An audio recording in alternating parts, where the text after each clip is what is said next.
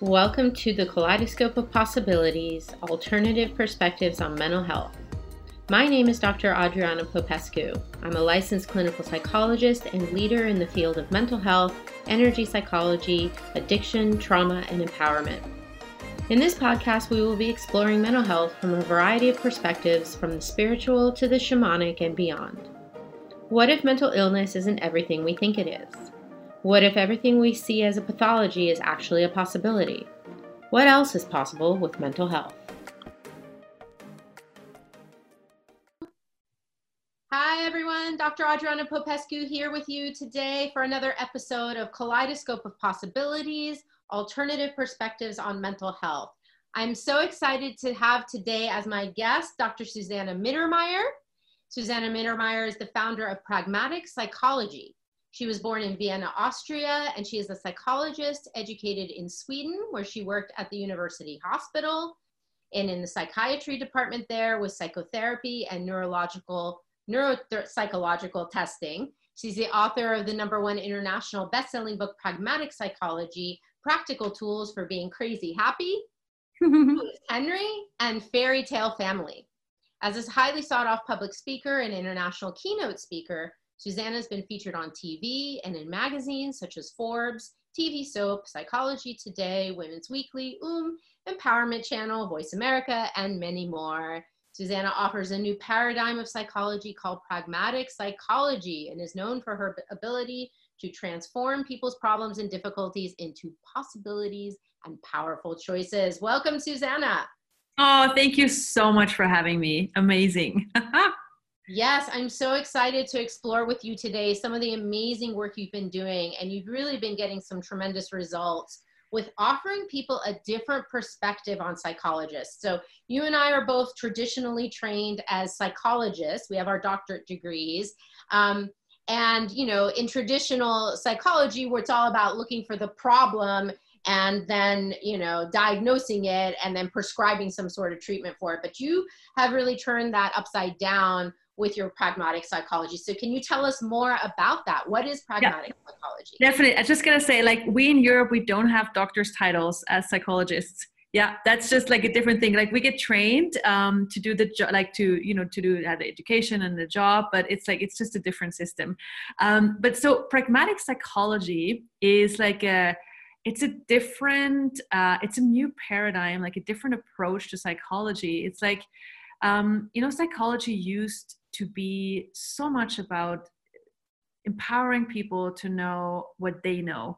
And later it became this thing where people are being categorized of, okay, this is the right thing, this is sane, this is insane, this is this, and this is that. Like a lot about putting things into boxes. And that's one approach. And what pragmatic psychology is inviting is to have psychology be what it used to be, the empowering people to know that they know.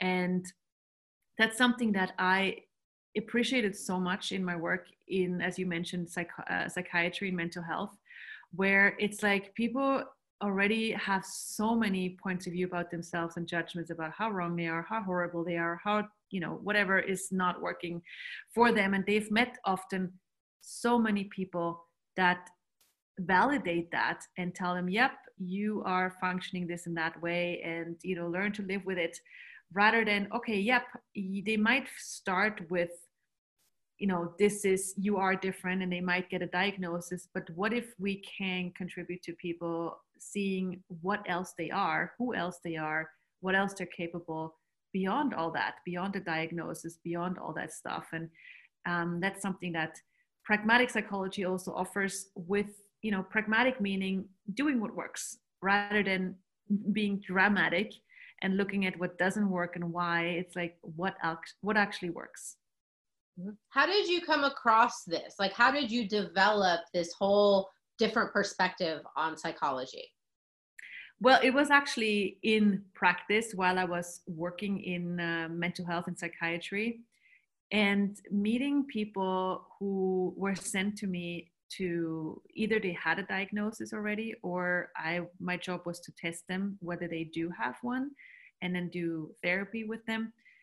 And while I was meeting these people, whether it was for testing or for therapy, I was stunned with the discrepancy between what was said about them and the point of view that's out there or was, talked about them, and meeting them for real and how different that was. It's like basically, meeting someone who just functions different, who sees the world different, who has a different way of being in the world, and that difference oftentimes gets categorized in something, okay, that's beyond the norm, so it's not really good. It's like this person has some troubles going on. And these are like, what I saw is like people so quickly jump to conclusion about that there's something wrong, or the person is functioning beyond norm, or whatever that means. Like, it's supposed to mean something. What if it doesn't? What if we learn to see people for who they are and ask questions about, okay, so who is this person? How are they functioning, and what's possible with this? Rather than what is it called? Like, what do they have? What are they suffering from? What is that? What is the name for them? And then categorizing that. And that's something that I basically just saw when I saw people and when I was talking with them. I'm like, if I have a total open mind, if I have nothing in my head and no reference points, and I just meet the person, what am I aware of? What do I see? And how can we use this to create something and facilitate something different for the person, and together also? Yeah, I love that, because what traditional psychology is because it's based on the medical model.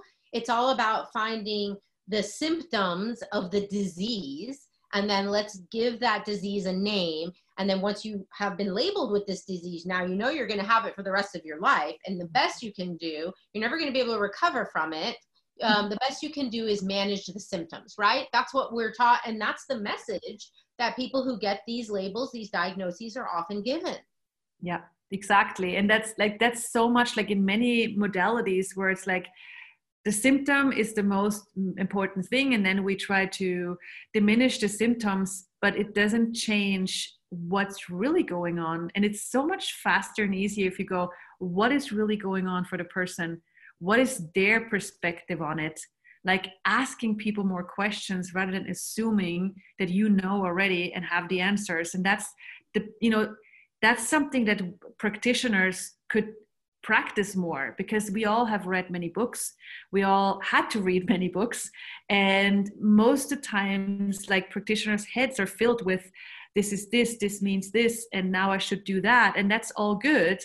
But use this stuff with your knowing. Like, what do you see when you meet that person, that patient, that client? It's like, what do you become aware of? Because that's where you use you and who you are as a practitioner, more than making the books or what you read the source. That's all good and amazing, and it all can be a contribution.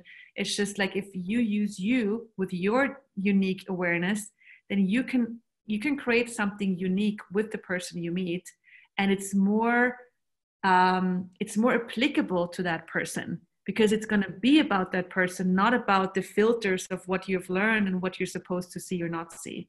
Right. In one of my previous episodes, I interviewed Lauren Polly, who's someone we both know. And she talked about how when she got, as soon as she told the psychiatrist that her aunt had bipolar disorder, it's like immediately it clicked in his head, this woman has bipolar disorder, and he basically excluded any other information. He totally got tunnel vision, you have bipolar, and that label stuck with her for pretty much 10, 20 years. So I had, actually, that's so funny, because I had the other side, where I had someone who had been, diagnosed with bipolar also, and she had the diagnosis for a long time. And then we worked, for some sessions, and then she said, like, so much is different. She met her psychiatrist, and he's like, you don't have bipolar. Maybe they gave you the wrong diagnosis. This can't be it. You can't just like have so much ease with not having that diagnosis anymore. That's not supposed to be possible. So that's really interesting how the tunnel vision, you say, it's like, and it's like this it's like this satisfaction when people go, oh, I know what you have. Like, yeah, that's amazing. But what if we move beyond that and actually truly create change? Mhm. Well, also, what I want to highlight here and what you're saying is that with the traditional psychology, psychiatry paradigm, we're seeing those labels as symptomatic of a disability, of a pathology, of a problem, rather than what you're saying with pragmatic psychology. It's like, it's not bad or wrong, it's just different. These people function differently. Can you say more about that? Mm-hmm. And that difference is such a resource. It's like and the tricky part here, the challenge is for a practitioner, for anybody, a parent, a person around these different people, is to not conclude or judge right away anything about this. Just like learn to see things for what they are. Just like, okay, this is what is.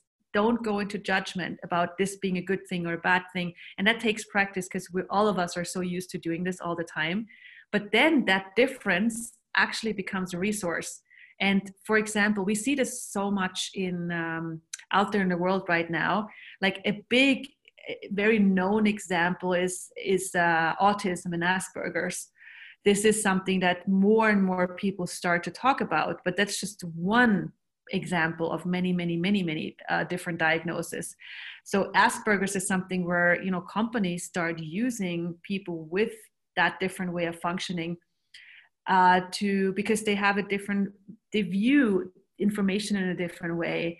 They, they see things, details, things that other people don't see. So companies use that different awareness, that different way of perceiving and selecting information to their advantage, and put people in those positions where that is needed, where they can achieve something that others can't, because they do function different. So, and that's the same with every diagnosis. It's like there's I say superpower, a capacity behind every of those diagnoses, every one of those differences. And it's just a matter of us getting over that old paradigm of right and wrong and good and bad, and that we always have to categorize. It's like there's a world of power and possibilities available if we let go of those old paradigms and those old points of view. And that's what our future requires, especially right now.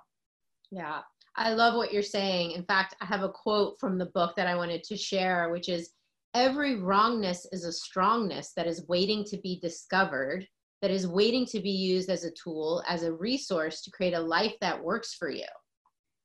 That's so lovely. Can you expand on that? Wrongness as a strongness. What? And so, for example, if you, like you guys listening, if you go at, okay, so what is one of those major wrongnesses that I have decided is true for me? Maybe someone says, oh, I'm shy, that's horrible because I should be more social or outgoing or whatever, and it's like, okay, so then you could ask yourself, what strongness is that shyness? Like, what's the superpower behind it? And to discover that, like, one thing that's required is that you let go of oh, I already know this is a bad thing. I already know I'm not supposed to be that. And first of all, let go of those reference points. And then, okay, so what is that strongness behind that shyness? What's actually the superpower? And you might discover that, if you look at shy people, and you have like a group of people, they go out for dinner, everybody talks, and then you have this one person who's like not saying much or not saying anything. Who draws the greatest attention? The person who speaks a lot or the person who doesn't say anything? Like, everybody wonders, why is this person not saying anything? Everybody gives them a lot of attention in their heads, at least. They're like, why do they not like us? Are we not saying something that they are fond of? Or they're like, the shy person makes everybody be in question about the situation. That's a very powerful thing to be. And they also make people flow a lot of energy to them. So that's something that's really powerful. So that would be an example where you can go, okay, what strongness is behind the thing that I call wrong? You can do this with anything that you have coming up. Mm-hmm. You know, one of the things we tend to see most often when people come to see us as therapists is they're usually having some sort of issue with depression or anxiety. What's your take on what's really going on with something like those conditions? And that's something that's so highly interesting right now, this topic, anxiety and depression. And because, you know, so many people have anxiety and depression right now with the uncertainty of what's going on in the world and everything that's changing. And it's so funny. I just heard someone asking, so what's the newest anxiety diagnosis for people in this COVID situation? And I'm like, why is that relevant? Why do we have to have a name for this? It's like, it's probably different for every person, whatever that is, you know, like that situation or whatever is going on. It's like, it's different for every person. We don't need to have a name for it. We're like, it's more like, what if we use our time and energy on what contribution can we be to these people? What do they require? What can be created? Or like anxiety is something same as with the depression, is like, these are oftentimes highly, highly aware people who are picking up vast amount of information from everyone and everything. They just have not been acknowledged for that capacity. You know, it's like if you are anxious, especially right now, it's like, is that really coming only from you? Or is this something where you are actually aware of, you're supposed to be anxious right now? It's normal. Everybody's anxious. And like what part of the anxiousness, anxiety is actually not from you? How much is that your awareness of where other people right now choose to function from? And that's a big part also for depression. It's like depression, people with depression and anxiety often have so much awareness, and people call it sensitivity sometimes. I prefer to call it awareness, because with sensitivity, there's this other so-called disorder where people say, oh, I'm too sensitive, which basically means that you are aware, but you haven't acknowledged it and you haven't learned to use this for you as a resource. You have concluded that this is something that is too much, or that you get overwhelmed with. And that's one of the biggest lies people are buying, that awareness or information can be too much. No. Information awareness can never be too much. It's it's your point of view that creates your reality. If you have the point of view that you cannot handle it, then you create it be too much, and you know, feel overwhelmed or something. It's your thinking that creates that. You know, if you don't have that way of thinking, if you don't have that point of view, you actually probably discover very soon that you can handle so much awareness, and it actually is a treasure box. People pay so much money for information. It's like everywhere you go, like you go to an expert. Can you tell me more about how my car works or why it doesn't work? Can you tell me more about what color of my hair I should do? Or, you know, like all these different aspects, experts in different areas, people call them, ask them, pay them money to give them information. And with awareness, you get so much information for free because you just pick it up from everywhere else. Question is, have you acknowledged it? And would you like to learn how to use it? And that's where this different way of functioning is very helpful. Yeah, you know, I work a lot with addiction, with people who are abusing drugs and alcohol. And I get that. So many of these clients are so super aware, and they're getting constantly bombarded with so much information, and their mind wants to tell them, because they are not acknowledging how aware they are. So their mind is telling them, you know, it's like making up stories. Well, you must be anxious because of this, and you must be depressed because of that. And it becomes so unbearable to them that they turn to the drugs and alcohol, trying to numb that awareness, except it never works. It always backfires on them. Yeah, exactly. Yeah. And we underestimate how powerful our points of view are. You know, like people talk about like thoughts are so powerful, points of view are so powerful. Yeah. And so that's something we can actually use and turn it around, you know, turn around. So all those thoughts, where are they coming from? And I just talked with a a person who, does traditional psychology. And she said she's starting to use this tool of having people close their eyes, like when they're anxious, having people close their eyes and then point to where the anxiety comes from. And I'm like, wow, that's really awesome, because that's exactly where you get more clarity on where is the anxiety really coming from. Is it coming from here, from you, or is it actually coming from somewhere else, And then you can see more, okay, what is that awareness? Where is it coming from? And it's not always that you can localize it like this, but it's just the acknowledgement of, oh, wow, so much is from somewhere else, because people love to create points of view. It's like two people coming together. They're like, oh yeah, that's really horrible situation. Yes, you're right. It's horrible. Third person hears it. You think it's horrible? Oh, you're right. That is horrible. So this whole stuff gets created like wildfire. And we see it right now with any information that gets out. It spreads like wildfire, and drama tends to spread like wildfire, especially. So, and then it's so easy to agree and align to that and then make it yours when it never has been yours. The other thing that I see coming up with a lot of my clients is that they have another piece they haven't acknowledged is not only their awareness, but the gifts and capacities they have for healing. And so I work with a lot of people who are unconsciously trying to take on the pain and suffering of others to heal it, particularly the people they care about. Have you seen this as well? Absolutely. That's another aspect that's really important to acknowledge. It's like, what are you and your body doing for other people? How much are you taking on their stuff to make them feel better so they don't need to suffer? And that is a very incredible power to be able to do this. And it becomes challenging when you just do it because you want the other person to feel good. And what's even more effective is asking, does this person that I want to heal or make feel better, do they desire to have something different? Do they really desire to have this taken off their shoulders? Do they really desire to be happy? And most of them don't. So if you take on something from someone else that you love, that you want to be happy, and they're not interested in that, well, then you have it and they will recreate it. And that's not a very kind thing to you and your body.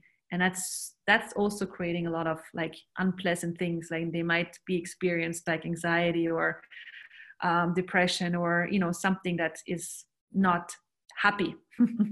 Yeah. And I think children do this all the time. Children are trying, they see mommy or daddy or whoever is unhappy and they want them to be happy. And so they take on that pain and suffering, and then they, end up cutting off their own happiness, access to their own happiness, their own joy. And so much, I think, of the work you and I do is about helping people reconnect with that joy that is natural. We're all born with it. It's who we truly be. And yet, because of, we don't know how to work with what we're aware of, we're cutting off our access to it. Yep, exactly. Mm-hmm. Yes. Yeah. So you really in your work like to give people practical tools. And one of the things I've heard you say a few times is the power of asking a question. Can you say more about why asking a question is so powerful? It sets you off to a new path. It's something where you don't function from old reference points. It's like if you meet someone and you meet them for the second time, you probably have a lot of reference points to how this person was the first time. And you have probably a picture of them, in your head, and they, already, okay, this is who this person is. And that's answers. So when you meet that person the second time, you probably click play on that and you have those answers in your head, and they are like filters that keep you from seeing who is this person today. It's like probably maybe they have changed. Maybe they had this amazing experience that made them look at life in a different way, but you don't get to find that out because you are busy with seeing them the way you have created them in your head the first time. So this is where you, instead of those answers and reference points, could ask, okay, so who is this person today? And what is possible with this person? What can be created? And that's something I highly recommend working with people, clients, whatever, to, you know, see people for who they are in the moment. And that is the power of where you know, can use the power of questions to get the information that's relevant in that moment. And questions in general are always about creating the future. It's always about the forward movement. Questions is something that always shows you what else is possible, and they're opening up possibilities. And answers are something that keeps you in the past. And this is something that's so powerful. I had this woman in a workshop, and she is a doctor, a physical doctor. And so this class was 4 days. And on the third day, she said, "Oh my God, I think I'm starting to get this. Questions create possibilities." And she was having this major aha moment, because she, as a doctor, she was trained to give people the answer, you know, and her whole world was about, oh my God, I have to give people answers. And the stress in her world, I have to give people answers. And then she moved from that to asking questions. Her whole world was like, oh gosh, that's such a different way of being in the world. Yeah. And the question is so empowering. I love teaching my clients about asking questions of themselves. You know, what do I know about this? Not like, you know, they'll ask me, well, what do you think I should do about such and such? And I go, well, what do you think you should do about it? You know, I always put the question back on them, because I don't have any answers. I just have tools. I have questions, and I ask the questions so that the client accesses their own knowing. That to me is what empowerment is.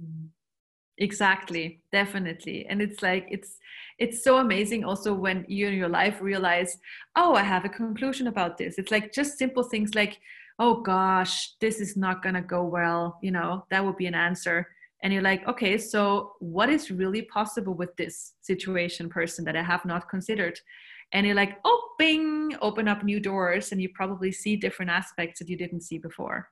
Yeah. What else is possible, right? That question, like, what else is possible? What other way is there to look at this? What other choices do I have here that I haven't even considered before? The question can open up so many new possibilities. And for somebody who's been locked in with this label, with this diagnosis, with this idea of there's something wrong with me, you know, to ask that question, what's beyond this diagnosis? Who am I beyond this pathology? What if this wrongness is actually a strongness? You know, how might someone's life profoundly change when they start asking those questions? I'm sure you've had all kinds of miracles show up with your clients with this. Yeah, absolutely. Like, you know, like one example that I think of now when you ask is recently had a woman who has, you know, experienced a lot of abuse, physical and sexual abuse. And she, you know, she was in her maybe 60s or something when I met her. And she has been going to so many therapies to get rid of this. And so we talked about the, you know, what really was going on in, you know, during the, like, while she was abused and after. And she said, that's so interesting, because nobody actually, in all those years of talking with people, nobody actually asked me what my awareness was about this and what really was going on. Like, there were so many conclusions about what's, you know, how this was supposed to be for me and how horrible and la la la. And then she's like, wow, like I realize what a, like in that situation also, what a healing capacity I have. And then we talked about different aspects of that and a couple of other things. And she's like, wow, that, you know, she like next time I saw her, she was sparkling of joy and she was totally different with her body. And so like she, just the way she looked and presented herself to the world was so extremely different. And she realized what a strongness she has with her and her body and what that creates for her and what that creates, you know, in the interaction with other people, and that it's not a wrongness, that she's not too powerful, but that power is actually something she could claim and own and use. And now she's a different person. So, yeah. That's amazing, right? It's truly. Yeah. I love our work. I know, right? What a gift that we get to do this. So this is a book I highly recommend to anybody who's listening, Pragmatic Psychology, Practical Tools for Being Crazy Happy. But you've also written a couple of other books more recently. Tell us about those. Yep. It's so funny because I just had an interview about the books. So I have them next to me, which I usually don't have. So I wrote a children's book also. That wasn't planned. It just, the story came, and it's called Who is Henry? And it's about a peacock. I love peacocks. And it's like this peacock who tries to find himself. And he goes on a journey and he meets all these peacocks, and they all know who they are, and he's the only one who doesn't. And so it's like it's his journey of embracing his difference, and seeing what a value that is to the world. Wonderful. And I bet it's not just for kids either, is it? That's exactly, you got it. That's so funny because I was so sure that this is just for kids, and then grown-ups say, oh my God, I love this book. It always comes different and you think it does. And then this is the latest one. It's called Fairy Tale Family. That's a one for, let's say grown-ups or whatever, whoever has fun reading this. And it's, just a different possibility of being with family and embracing the possibilities beyond your past. This is such a big topic for so many people, family, and so many people love to avoid this topic. It's amazing. But it's so much lightness that can be created once you see how you can use your family, however it is, and whatever you experienced, as a resource. Sounds weird, but hey, maybe something you want to experience. Yeah. I love how you have such a fresh perspective on so many different topics, and you're doing so many different things as well. So you've got your books, you've got classes and workshops. Tell us more about that. You've got a podcast of your own you've started. What else are you doing? What else can we let the world know about with your work? Yeah, so there are workshops. Mostly right now, it's for people who work with people, like practitioners. And it's funny because to these workshops, anybody's coming. Like I have not only coaches and therapists, also hairdressers and teachers and parents, like anybody who wants to know more about how to facilitate change with the people they have as their customers.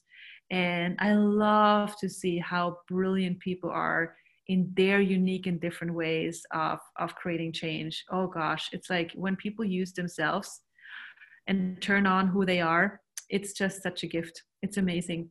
And then the podcast is called Pragmatic Psychology, and then, workshops and speeches around the world, and yeah, lots of fun. Yeah, you've really been able to, this is pretty fascinating.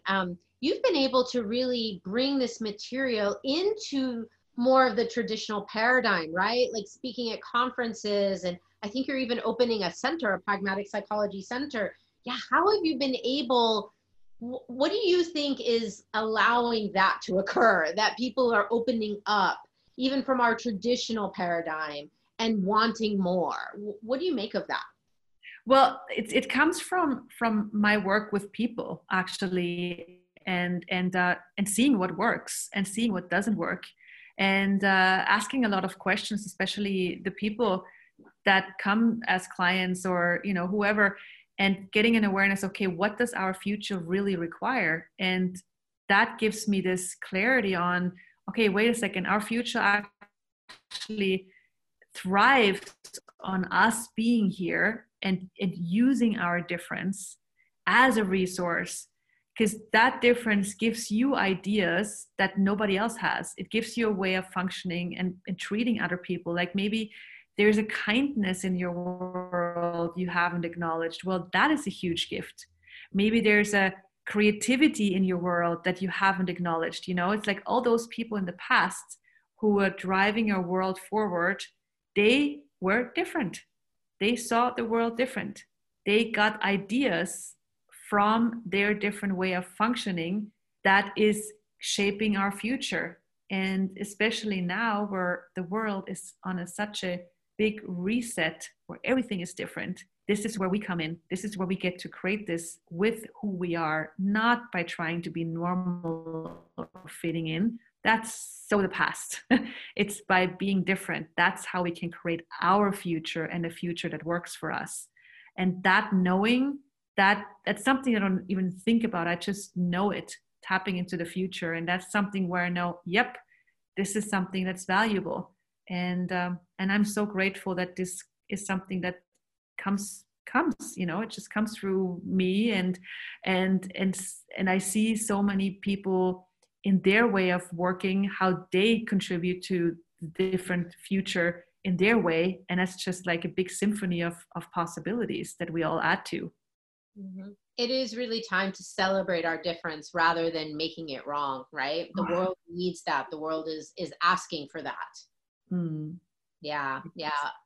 So Susanna, how can people find you? SusannaMittermeier.com or pragmaticpsychology.com, or all over the whatever they call social media thingies.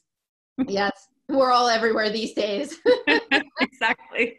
Thank you so much for being on the show today. It really has opened up so many other possibilities, the work that you're doing.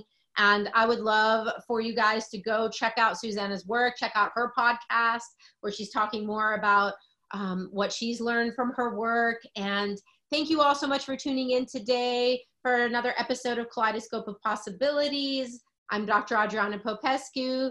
See you next time. Thank you.